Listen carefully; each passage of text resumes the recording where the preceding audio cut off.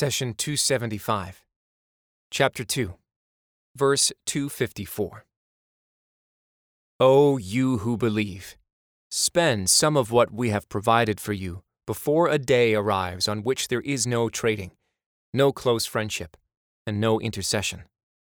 And the faithless, they are the wrongdoers. Chapter 2, Verse 254.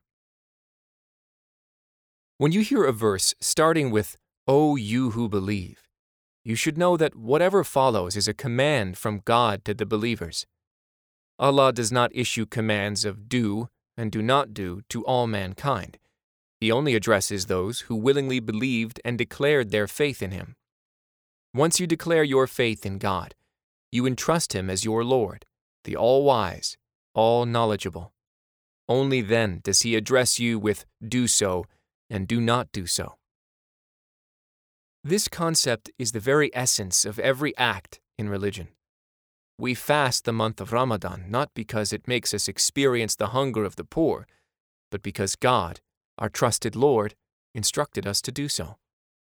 I perform ablution before prayer not to cleanse my skin, but because God, my Lord, instructed me to do so. I entrust my Lord with my affairs and follow His commands even when, at times, I may not understand the wisdom behind these commands. Take the example of a man with liver disease. His physician may instruct him to refrain from drinking alcohol because it will worsen his condition. The man, fearful for his health, stops all wines and alcoholic drinks, which also happens to be the command of our Lord. Did this man stop because God instructed him? No, he did not. He had more faith in his physician's advice and more concern for his liver than anything else. As for the believer, he or she does not drink any alcohol because God had instructed so. Being spared liver damage is additional mercy from God. This brings us back to the verse. God says, O you who believe, spend some of what we have provided for you. Your earnings come from your work in life. Work requires a thinking mind, a mind that God provided for you. It requires a skill performed by the hands God provided for you. It requires energy such as oil, coal, or sun rays, all provided by God. All the materials you use are also from God. So how much of your work is really from you, and how much is from God? All are from our Lord. He says, Consider the seeds you sow in the ground. Is it you who make them grow, or we? Chapter 56, verses 63 and 64. Allah is not asking you to give back what is His. He is not asking you to take over the responsibility of providing for others. He is only asking you to allocate a small portion of your wealth to help your brothers and sisters in need. He says, I want no provision from them, nor do I want them to feed me. God is the provider, the Lord of power, the ever-mighty. Chapter 51, verses 57 and 58. Here you may wonder, why wouldn't Allah provide for the poor directly? We answer that Allah wants to foster the spirit of cooperation, support, and love in society. Here we should stress that the weak and the poor God is asking you to help are those who are overwhelmed by life's circumstances, not those who are too lazy to work or those who are professional beggars. Some people say, why should I be concerned with the poor? Can't they work hard just like I did? I want to remind you that poverty is a circumstance, and, like many circumstances, it is subject to change. Do not assume that you will always be okay, or that your job, income, or health are secure and guaranteed. God advises you, give to the poor out of your wealth today, because in the future, if you happen to run into trouble, I will ask everyone to come and help you. Giving is a two-way street. Imagine how a person in financial trouble would feel when he or she sees wealthy Muslims taking time, effort, and money to help. In a society where the rich help the poor and the strong help the weak, there are no feelings of hate and resentment. When you help a person in need, he or she would love to see you do better in your business. Take note that when God asks you to spend some of what we have provided for you, He appreciates your work and the effort you put in to earn money. God will repay you in full. He says, "Who will lend God a good loan, which He will increase for him many times over? It is God who withholds, and God who gives abundantly, and it is to Him that you will return."